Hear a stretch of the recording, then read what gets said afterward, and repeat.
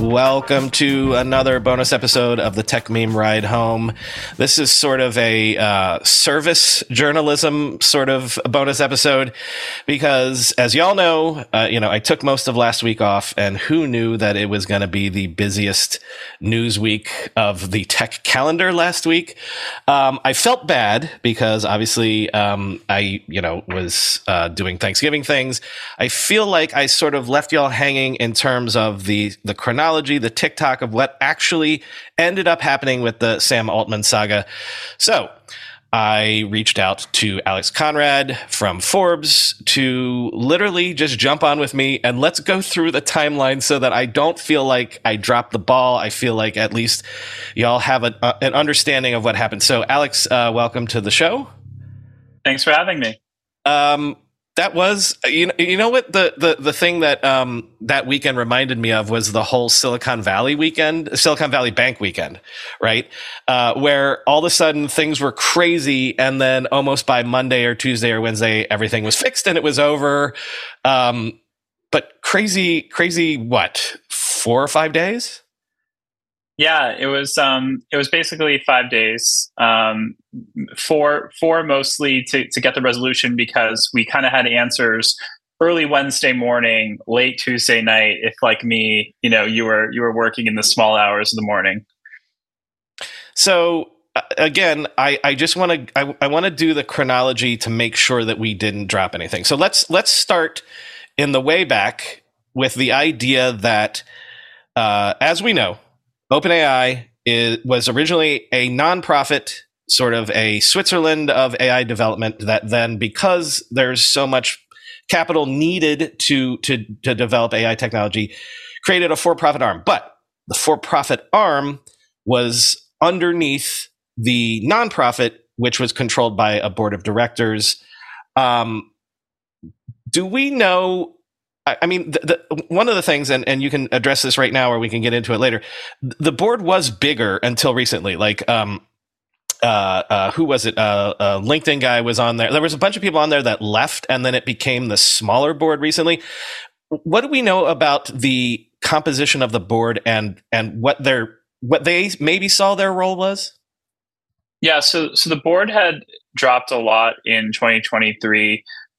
You'd had 3 people leave earlier in the year, kind of one at a time. And it got a little bit of coverage, but it wasn't like that added up to a red alert that anyone was talking about publicly. I don't even think Sam Altman necessarily saw it as a red alert at the time. Because course, like when Reid Hoffman left, it was, what we were told was it was because he was invested in a competitor or something. It wasn't like they were cleaning house on the board, right?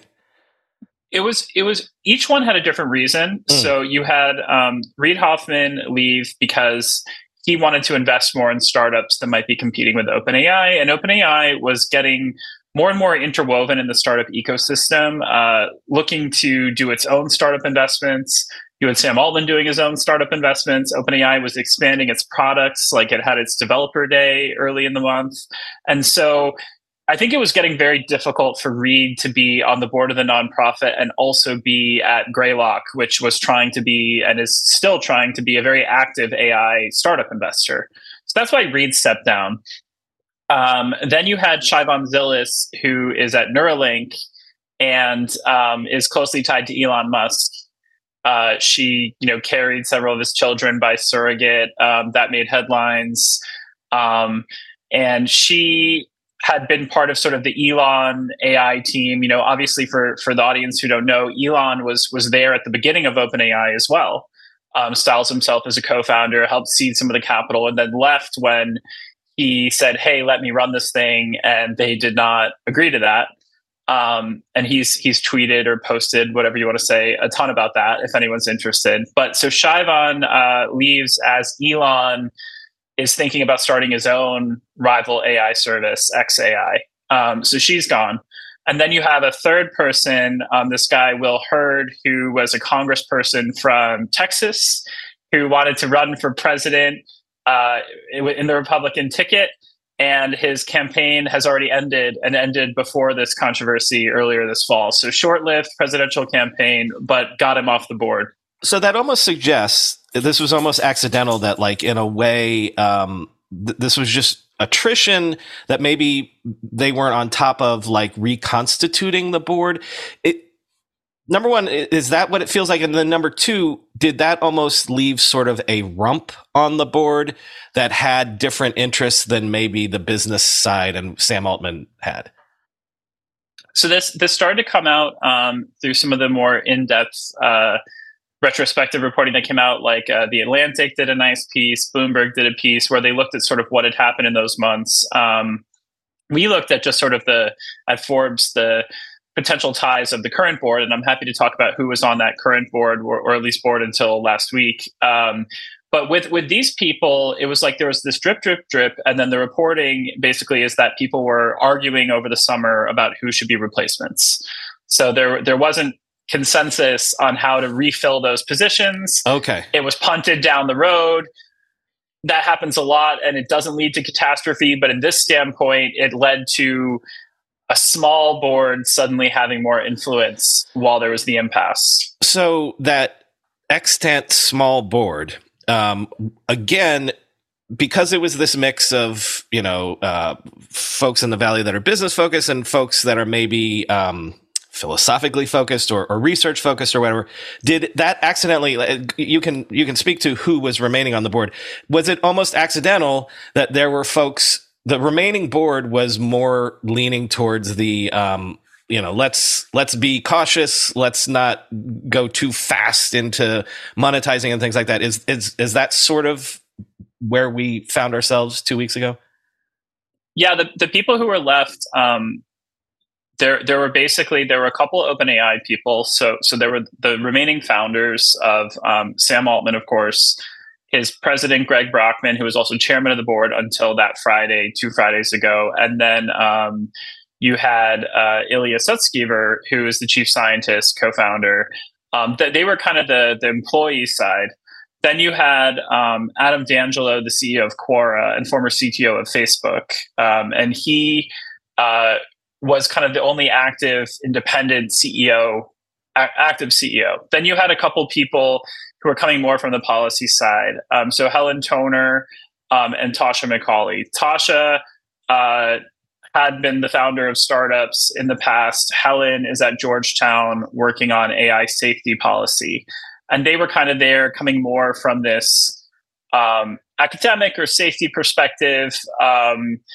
They also are on another board or sort of policy group together thinking about this stuff. And so they were definitely coming from maybe outside that active Silicon Valley operator camp.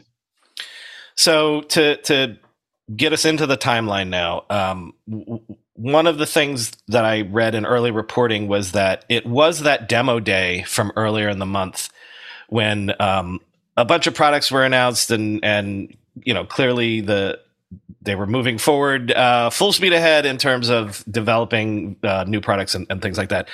And the early reporting suggested that board, that was almost like the last straw because they were already thinking things were moving too fast. There's been reporting also that the whole launch of ChatGPT sort of was a surprise to certain people in terms of, wait, are we ready for this and things like that.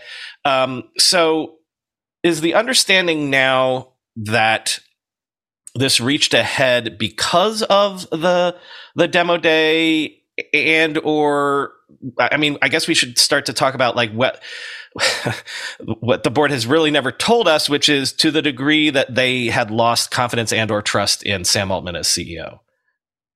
Yeah. We could take that in different directions. I'll wind back to a year ago when ChatGPT went nuts over the holiday season. It did take OpenAI by surprise. We had one of the first interviews with Sam Altman kind of during that craze early this year, so about 10 months ago. And he and Greg Brockman told me at the time that they really didn't anticipate ChatGPT being such a big hit. They thought GPT-4 would be the real, aha, eureka moment for most people. And OpenAI thought about maybe not even releasing ChatGPT, at least the way that it was. So no one here really anticipated the lightning in a bottle moment that would happen about a year ago and kind of the crazy months since. And so there have been a couple of really good accounts of sort of how OpenAI handled that. I know like multiple books are being written about this, not by me, sadly, but I think the consensus opinion from this great reporting and from sort of the other accounts is that, OpenAI, like a lot of startups, scrambled to take advantage of this crazy opportunity they had and these technological breakthroughs they were happening. And then at the same time, you have this research arm and sort of these kind of non-corporate types who are like, wait a second, what the hell is going on, right? So actually, you could argue that there was kind of warning signs for this along the way. It's just that everything was moving so fast that none of us were really like focused on that. We all know there are things in life that you have to compromise on, but when it comes to your health, there is no compromise. So don't go back to that one doctor who uses your appointment to catch up on the latest headlines, their family group chat, their crossword puzzles, just because they're available right now or they take your slightly sketchy insurance. Instead, check out ZocDoc, the place where you can find and book doctors who will make you feel comfortable, listen to you, and prioritize your health. And you can search by location, availability, and insurance, so literally no compromises here, because with ZocDoc, you've got more options than you know. ZocDoc is a free app and website where you can search and compare highly rated in-network doctors near you and instantly book appointments with them online. Once you find the doc you want, you can book them immediately. No more waiting awkwardly on hold with a receptionist. And these docs all have verified reviews from actual real patients. We're talking about booking appointments with tens of thousands of top-rated, patient-reviewed, credible doctors and specialists. I have personally used ZocDoc to find a podiatrist when I needed one for the first time ever in my life. Go to ZocDoc.com/TechMeme and download the ZocDoc app for free. Then find and book a top-rated doctor today. That's ZocDoc.com/TechMeme. ZocDoc.com/TechMeme. Whenever I need to do financial research for this show, for instance during tech earnings season when I have to analyze how various companies' stocks have been performing, I only ever turn to our sponsor today, Yahoo Finance. For more than 25 years, Yahoo Finance has been the brand behind every great investor. Whether you're a seasoned investor or are looking for that extra guidance, Yahoo Finance gives you all the tools and data you need in one place. They are the #1 finance destination producing a holistic look at the financial news cycle, including breaking news, original editorial perspectives, analyst ratings, independent research, customizable charts, and so much more. Securely link your brokerage accounts for a unified view of your wealth, including 401k and other investments. A comprehensive perspective is what sets apart great investors, and it's how Yahoo Finance ensures you have the insights to look at your wealth in its entirety. With a community of over 90 million users each month, their real strength is helping you on your way to financial success. For comprehensive financial news and analysis, visit the brand behind every great investor, yahoofinance.com, the #1 financial destination, yahoofinance.com. That's yahoofinance.com. So as best we can understand, by the way, I have a great literary agent if you want to shop a book around. I could put you in touch. So apparently the board has been thinking we're moving too fast. Maybe we need to put the brakes on this. Like I did a story like the week before that, even saying that the board was even tasked with if AGI actually happened, it was within their purview to shut down the for-profit arm, because once AGI was developed, then you don't need the for-profit anymore because this was the goal of the enterprise to begin with. So the move on, what was it? The November 17th. So that Friday, they basically do a Zoom with Sam and say, by the way, you're out. What do we know at this point? The role it was a Google Meet. Google. Oh, I'm sorry.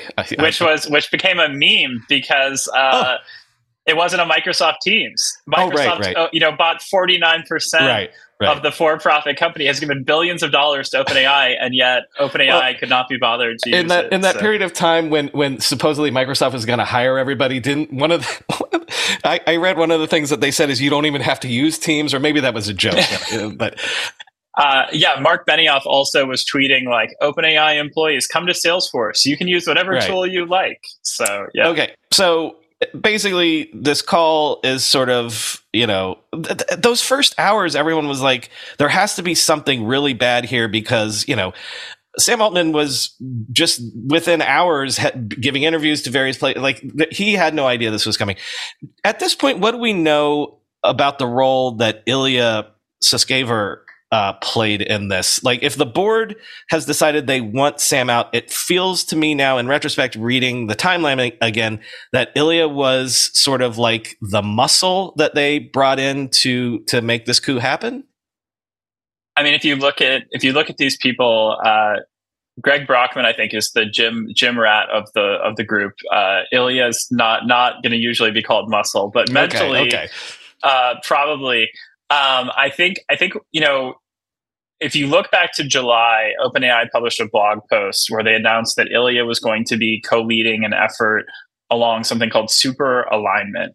And they said that OpenAI would be dedicating as much as 20% of its compute to this project. Basically, what it means in layman's terms is an effort to understand how we would be training and correcting and kind of supervising an AI once it became smarter than us.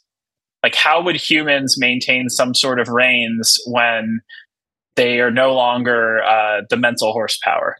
And so Ilya was clearly already thinking about this a lot starting in the summer. I think from a credibility standpoint, he was the technical lead and the co-founder with sort of the most architectural kind of, tech architecture side experience here. And so, yeah, of anyone on the board, he was the one who would know what they were building that might be concerning and would have maybe the credibility to tell Sam, you're out. I think if it had been driven by a policy person, that would have been very different. And yeah, so it was Ilya, it's our understanding, who basically pulled the trigger on the Friday. Without him, none of this happens. So essentially, even though he eventually backtracks on this, he was on board with the coup, if we're going to call it that in inverted commas, initially. Yeah, I mean, it's our understanding that you had these two people, Helen Toner and Tasha McCauley, you had Adam D'Angelo, and then you had Ilya as kind of the four who were like, you're out. Sam had Greg's vote by proxy, but Sam wasn't given a vote. So it looked like it was 4-0 in that situation. Right. That was the first sign that this wasn't like, there's a scandal here. The first sign that this was something else was when Greg Brockman says he's quitting because Sam has been fired. Okay, so again, I'm going to jump into the timeline. We don't have to necessarily jump on any of these pieces, but then Mira Murati is the interim CEO, named as the interim CEO by the board. Last 24 hours? Less than that? Yeah, I think it was like 48 hours, something like that.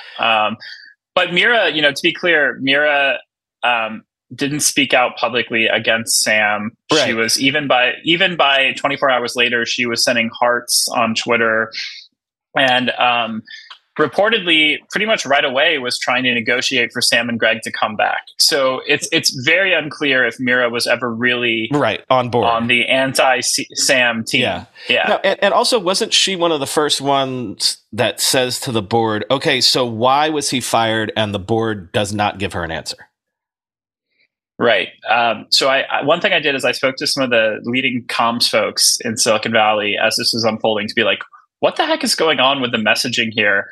Because it was really weird. From the initial press release that OpenAI issued at sort of market close on Friday, it sounded like maybe it was personal misconduct or something, like maybe saying he did not communicate enough with the board was like a euphemism. Right. You know what? Right? That's funny because, again, this is a little inside baseball, but all of us behind the scenes are saying, well, he's not being upfront or something, or candor, or whatever the term was. And we're all thinking, okay, there's a personal scandal, there's financial something, right? And those first hours, that's what we were all waiting for. And then if it was like, okay, there was also rumors maybe OpenAI is running out of cash. Maybe he's offered some insane deal to a potential new partner that upset everybody. Maybe Microsoft's upset. Who knows? Like, but that narrative wasn't really alluded to at all in the public statement. And then when Greg Brockman, as you noted, resigns and sides with Sam, it's sort of like, okay, well, what would be big enough to push out Sam, but isn't necessarily big enough that Greg wouldn't side with him, right? And so we were all kind of left grasping for straws there because it didn't make sense. And I think Mira and a lot of people at OpenAI felt the same way. They were like, what the hell is going on? Well, and then the other crazy bit about this is again, Microsoft not being given the heads up on this. So like, even if you were trying to do a coup for real, you would line up I mean, I guess they could assume that Microsoft was on Sam's side unless there was something really, really bad. But the fact that you blindside Microsoft almost, to me, looking back on this now, that dooms it, because Microsoft's endgame, and we can talk about this later, they don't want to absorb OpenAI. They don't want to hire everyone from OpenAI. Somebody smarter than me wrote about this this week, about how if they can basically control OpenAI, but it's not theirs, so that their fingerprints aren't on the bad stuff and they can take credit for all the good stuff, that's the best case scenario. So to me, this was doomed from the beginning for various reasons. Obviously, the employees wanted to go with Sam, but also the fact that Microsoft was blindsided by this and probably never wanted it made it doomed from the beginning. Do you agree? You look skeptical. If they had felt they had a smoking gun against Sam Altman and done a real investigation, they could have then told investors and partners, hey, we're doing this. And Sam probably would have had a heads up and had a chance to defend himself as well, right? Like a serious board proceeding. The fact that none of that had clearly happened suggested that something else was going on, and definitely suggested maybe a weaker or like more tenuous position by the anti-Sam camp, right? Like if they felt that the more people who know, the less likely we are to succeed, that's not a great vote of confidence in your position. Right. Okay, so I'm going to go back to the timeline now. This would be the Saturday. What would that be? The 18th. So then all of a sudden immediately the rumors come out that maybe the board is in discussions with Sam to come back. Maybe Sam and Greg Brockman are pitching a new AI startup to investors. The whole idea then that a memo comes out that it wasn't due to malfeasance or related financial. So by Saturday, we know that this is sort of a power play. I keep using the word coup. Maybe that's unfair to the board. Then there's also the board is shopping around to other potential CEOs. Certain people turn it down. At this point, I guess, Satya and Microsoft are in touch with Sam right away. By Saturday and Sunday, definitely, the moves are being made in the background to try to, if defenestrate is a word, then refenestrate Sam, and with Microsoft's backing, with other investors backing. So is it almost immediate that people are like, whoa, let's roll this back? Yeah, I think I might have been the first to call it a counter coup online. There was momentum for a counter coup right away. I think, the executives of OpenAI asked for the board to give the smoking gun evidence to show why they did what they did. They did not receive that, and I think pretty much right away they're not happy with the decision. You have people like Marathi and others trying to figure out how to get the leadership back. At the same time, those investors that didn't get any advance warning, which was a story we broke on the Friday. By Saturday, we wrote a story at Forbes about how they were trying to figure out their options. They didn't obviously have any direct board control or any clear leverage, but they were, on the side of the employees who were kind of agitating. They were on the side of Microsoft, which was pissed off. And so there's this kind of alignment or alliance of three camps here who all want Sam back. And the board gets increasingly isolated. Right, because to me, I don't know if this is Saturday or Sunday, but the nuclear play was when that open letter that's signed by like 95% of OpenAI's employees say, we're out of here unless you bring Sam back. Like that's Sunday night. So Saturday okay. night, there was the night of the hearts. Right. If you remember this, yes, the emoji yes. hearts. Yes. So late Saturday night into Sunday, all these OpenAI employees start sharing a Sam Altman tweet with hearts on it. And that was them kind of raising their hands. And then about 24 hours later, Sunday night into Monday morning, you get a letter that is even more drastic, an open letter. And so do you agree with me that is the point where it's like, well, this is over? Because and Microsoft hasn't even announced that they're hiring Sam yet, but it's clear that like OpenAI could not be a going concern by Monday if the entire staff is like we out, right? Was that sort of the tipping point that's like, well, board, you've lost. It's now just a matter of what you can negotiate on your way to bring this to a reversal? I don't think it was over yet. Okay. I think that there was a real chance on Sunday that someone who has a lot of credibility says yes, maybe to the interim CEO job. At the same time, Sam says, you know what, I just want to do a new startup after all. And I don't want to come back, even if it's offered to me. Yeah, that is interesting because this is like he has been burned. And this is an opportunity to not have this weird half and half structure. Just be like, I've already proven that this is the hottest startup of this AI moment. Like, I'll just go over here and not have to deal with any of this headache and just do a new thing. So do you have any idea as to why he was amenable to coming back to OpenAI?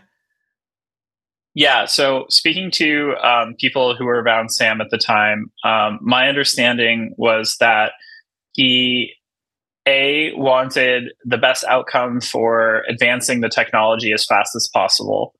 And I think going to do your own startup, you have the control to do that, but you do waste a lot of time getting back to where you were. He could have maybe used open source models or tried to speed run what he'd already done, but you do lose time with that.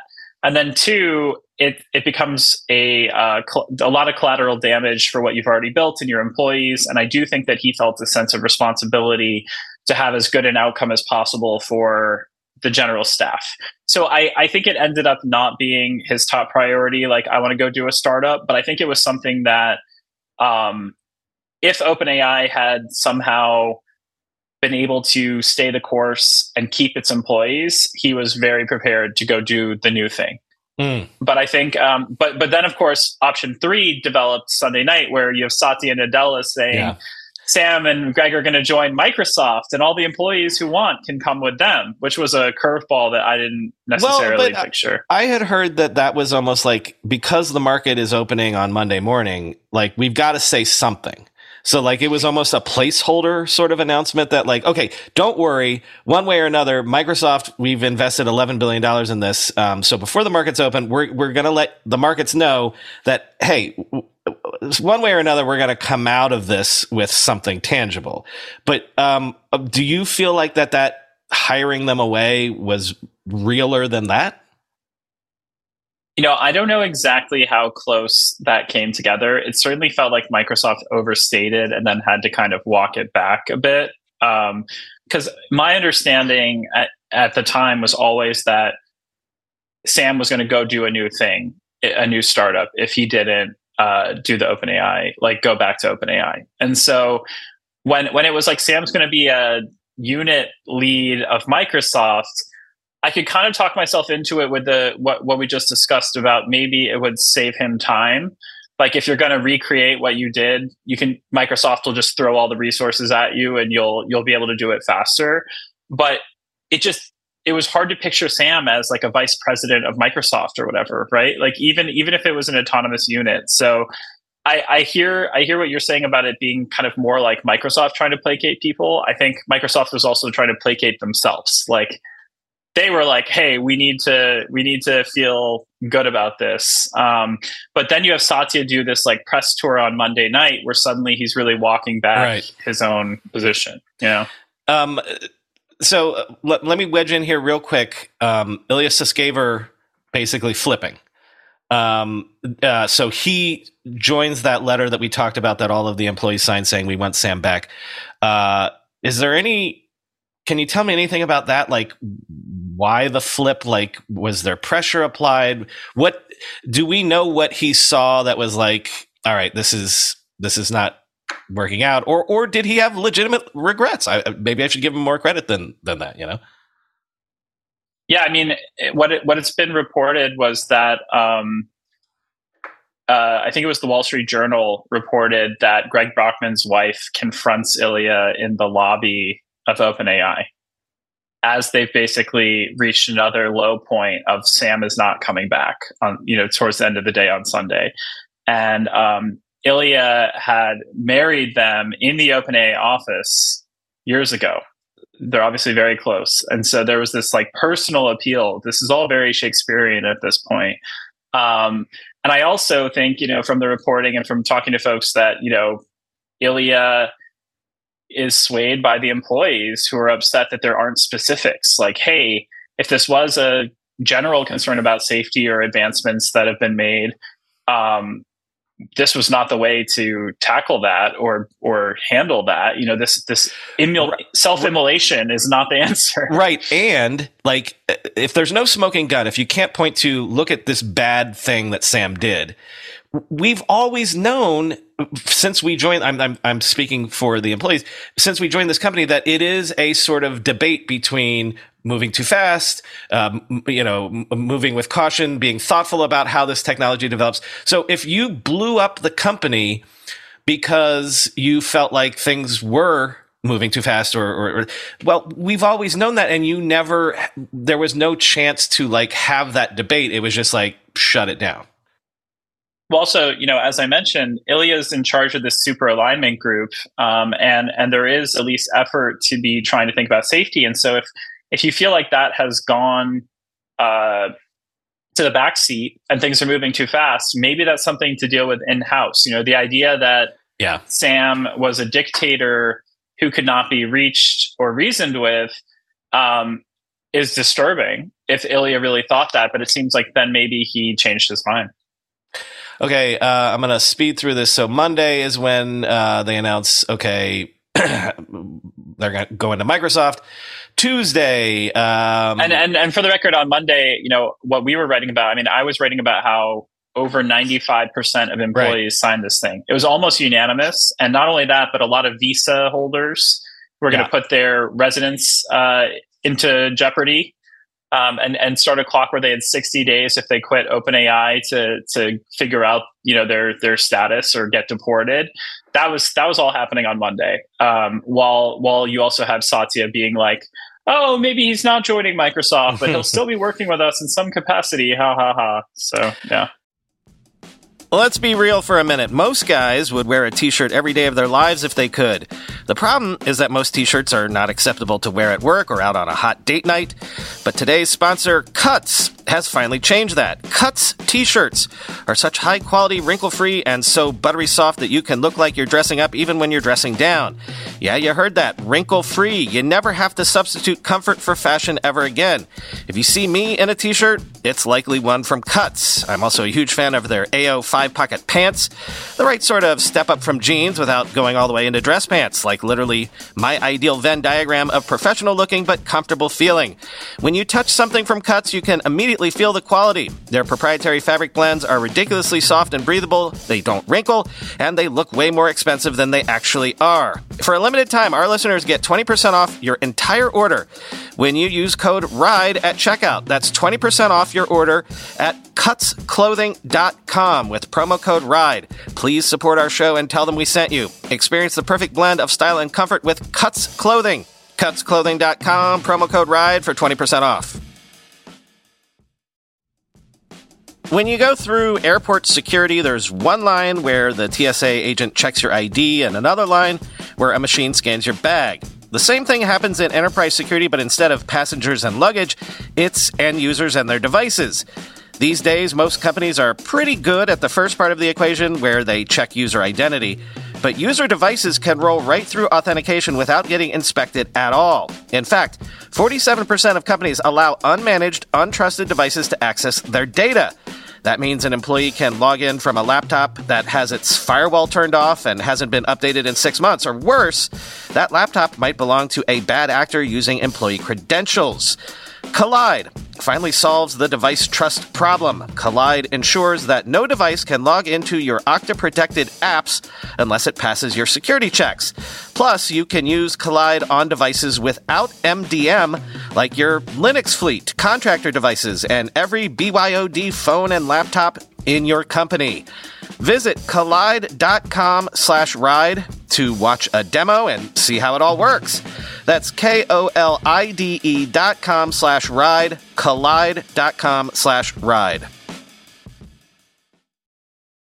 Okay, so this is probably the most important part that I missed covering on the show.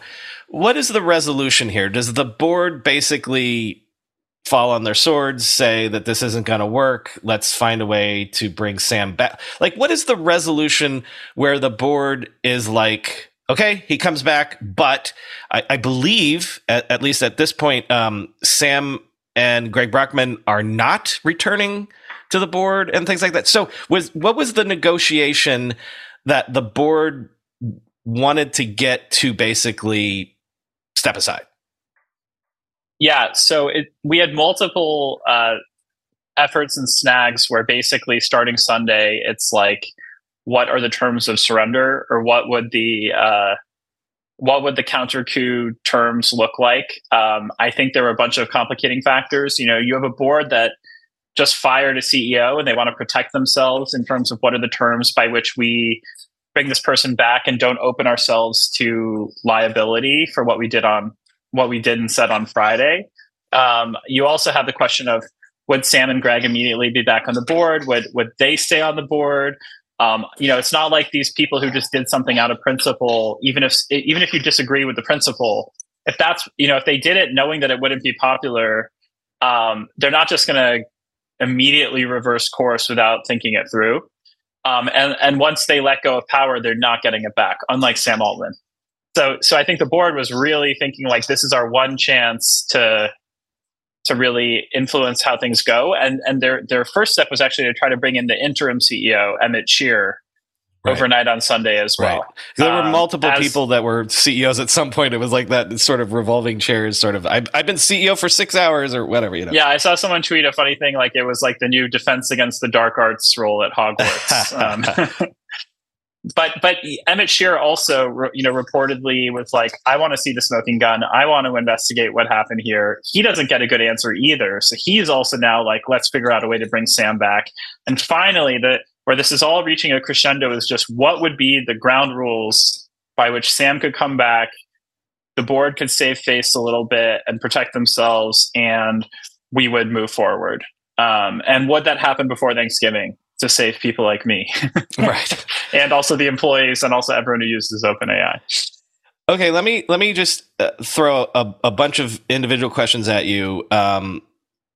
There subsequently this thing about the Q asterisk or Q or whatever. A story came out around Thanksgiving that one of the reasons the board jumped when they did was because there was some sort of new breakthrough in AI that happened that spooked them. And was like, well, we got to apply the brakes. I feel like that has sort of been walked back by a bunch of places. Do we know where we stand on that? Was there some sort of breakthrough that we're going to learn about in the coming months or something that is like, oh yeah, this is why this happened? Yeah, at first we were looking for that smoking gun. And so there was talk about this Q-star approach to training that basically would allow the model to do math it hadn't seen before. I think Reuters might have been first, but there were a couple of people who had this story that was a big oh snap moment because models. It implied that the models were reasoning in a way to actually puzzle through something they hadn't seen before. Getting closer to AGI, like doing actual thinking as opposed to pattern matching like LLMs are sort of doing. Yeah, moving away from hot dog, not hot dog to what is a hot dog a sandwich? Like, actually thinking. And so that was the narrative that I think people really wanted as well, because it helped explain things. I don't think it's quite that neat. It doesn't seem like there was necessarily one aha moment. I think the answer is kind of unsatisfying for people right now to the latest reporting that might have been one of a few things that did lead to this position, but that ironically maybe what the board said in that unsatisfying message that kicked the whole thing off, that Sam wasn't communicating with the board, kind of does encapsulate a few instances that they were upset, which is insane, but maybe the answer. It feels like things are moving so fast that this is an organization that a lot of people, even Sam, or doesn't have their finger on what exactly is evolving in real time. Okay, so I want to do three more individual questions, and then I want to talk about one other story unrelated to this that you did recently that I haven't even talked about. But okay, number one, Sam, do you feel like Sam Altman is happy with the outcome as it exists as we record this on November 29th? I think Sam and Satya would both rewind the clock and not have to go through this if they could do it over again. Sure. I don't subscribe to the idea that this was like the best thing to happen to Sam, or that he would like do this again given the outcome. I do think the outcome ended up about as favorable to Sam as possible. But I think that he would rather have that nonprofit aligned with him, people who supported him. He would rather have a bigger board that was already backing him and have the cult-like love of his employees. I think if that were the status quo Friday morning, I think that's preferable to going through the next 5 days. But in essence, he has that all back. Do you agree? Kind of. He has a lot of it back, but this new temporary board with Larry Summers and Brett Taylor is going to have to pick more permanent board directors, and that could be a fight. It's unclear if Sam will end up a board director. I think it's likely personally, but it's still to be determined. And this group is supposed to look into what Sam was doing and provide a little more accountability or some sort of third party report on what the heck just happened. Again, you could say maybe they're predisposed to say all good. In conclusion, Sam's back in charge. But it is a little bit more oversight, a little bit of uncertainty for Sam right now. Okay, number two, obviously, again, Microsoft would have preferred that none of this had happened. But are they happy now? Because, again, they had a chance maybe to bring the entire OpenAI team into Microsoft and, gain $100 billion in market cap overnight or something. Like, do you feel like that this is satisfactory to them, that, okay, OpenAI still exists, we still control it, essentially, and let's just forget that whole week happened? I think that Microsoft is happy with this outcome because I don't think they wanted to control OpenAI directly. I do agree with others who have reported that they wanted to keep it at arm's length. It's much better to be a proxy state of Microsoft than be part of Microsoft. You can spend a lot more money without your own shareholders complaining. Look at Alphabet and how Google has to contort things to basically still take risky bets without it seeming to undermine the Google core business.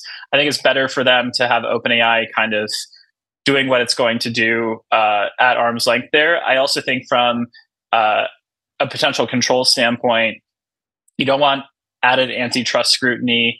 You don't want tension with your own AI teams who already existed.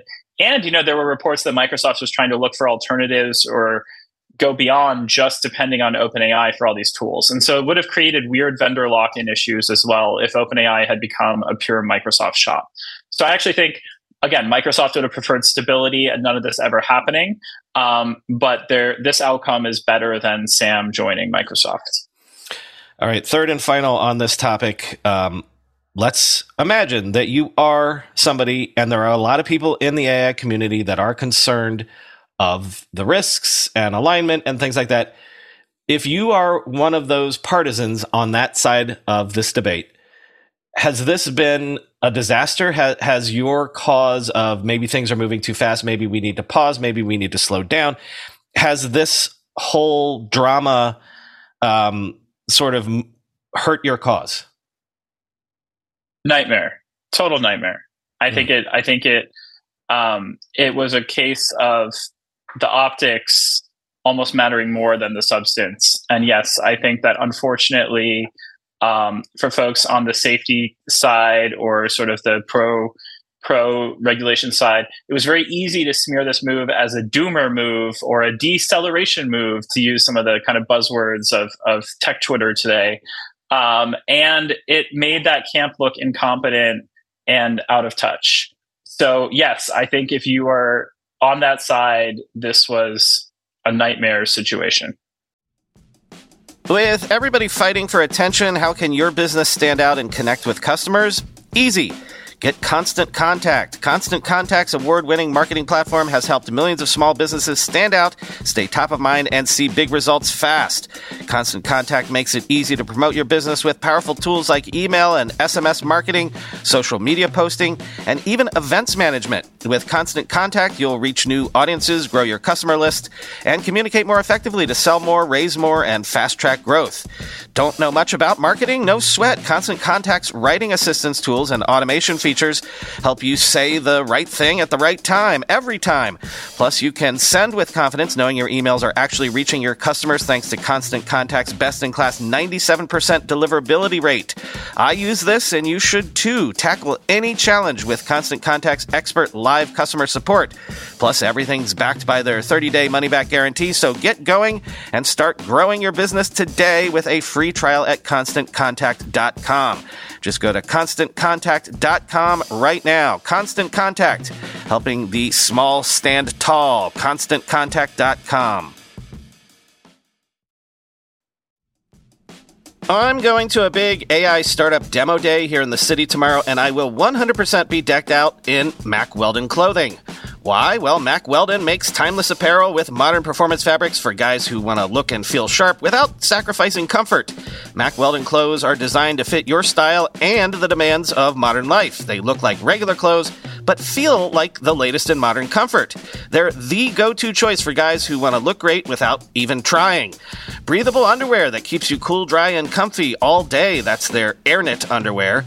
Crazy, comfortable, but elevated sweatpants, the Ace collection. An upgraded classic polo with antimicrobial silver threads, the Silver Peak polo. That's my personal fave. And ultra-soft antimicrobial tees for when you need to stay fresh longer. Their silver crewneck t-shirt. Get timeless looks with modern comfort from Mack Weldon. Go to MackWeldon.com and get 20% off your first order with promo code RIDE. That's MackWeldon.com, promo code RIDE. Alex, real quick before I let you go, you published a piece yesterday, 2 days ago, that I haven't had a chance to do on the show, but it's about a $10 billion fund backed by one of the WhatsApp founders. Again, I actually haven't read the piece, haven't done the story. So I'm going to tell me about the story because I did want to do it. So what is going on with, what is the name of the fund? Newlands. Yeah. What is Newlands? Yeah, it was great to be tipping tech memes something that was not OpenAI related. I was really sick of that. And it was funny.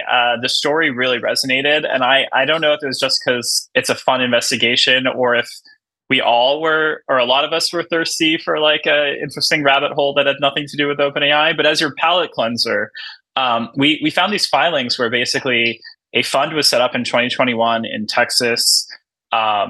Run by a former Sequoia partner, the co-head of its growth team, who keeps a super low profile. And this fund is a ghost, almost no internet presence at all. And yet we found filings that it owned almost $10 billion of public equities, mostly tech stocks alone, including almost $3 billion of Meta, $1 billion of Tesla. So not investing of others. Not the majority of investments in private companies. These are in publicly traded stocks and equities. Well, yeah. So for the audience to understand, like, the filing is how we kind of got them, that we know that they have over 9 billion, approaching 10 billion in public equities alone. But we also know from talking to sources, hitting the phone, that they're starting to invest in startups too. But they actively don't want people to know about the startup stuff. When we approached founders who had taken their money, the founders were being told not to talk to us. So they're starting to make moves in the startup scene, but what they couldn't hide was this really unusually big public equities portfolio, which tells us that this is a heavy hitter, new hedge fund / crossover firm. And what the sources told us was that it's almost all Jan Koum's money. So really unusual situation. Founder, one of the founders of WhatsApp. Right. Forbes values him at $15 billion.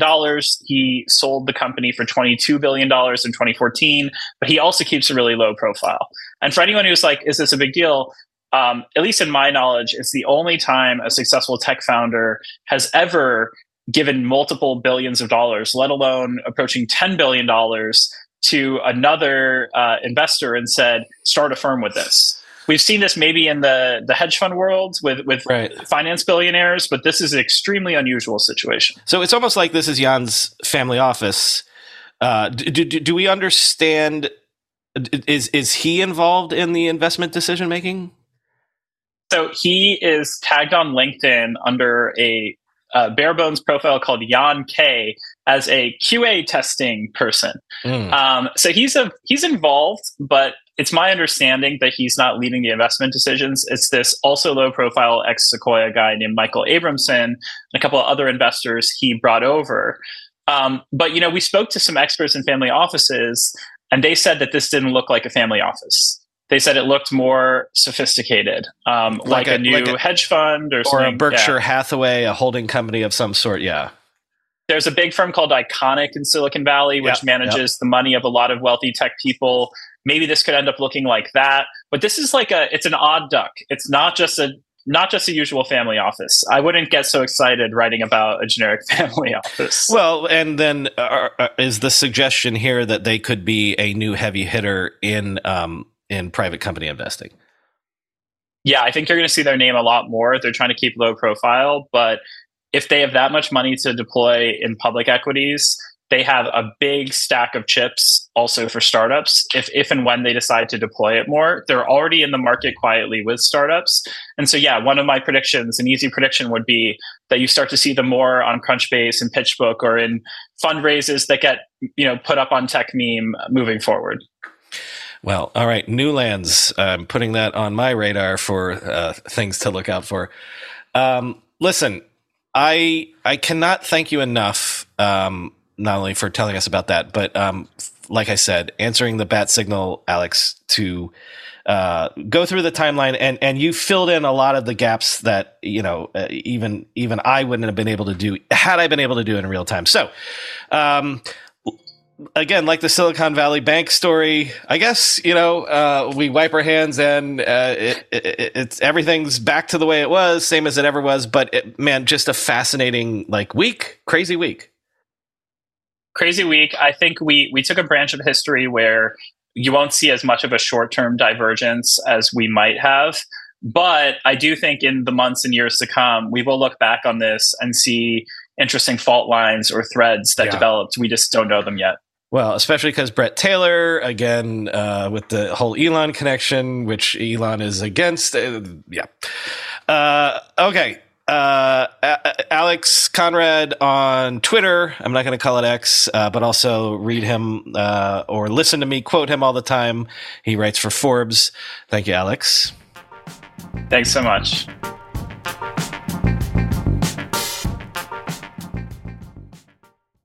One, two, 3, 4. Those are numbers, but you already knew that. If you want to know what number you're going to pay each month for your car, use Kelley Blue Book My Wallet on AutoTrader. They're really good at numbers. AutoTrader.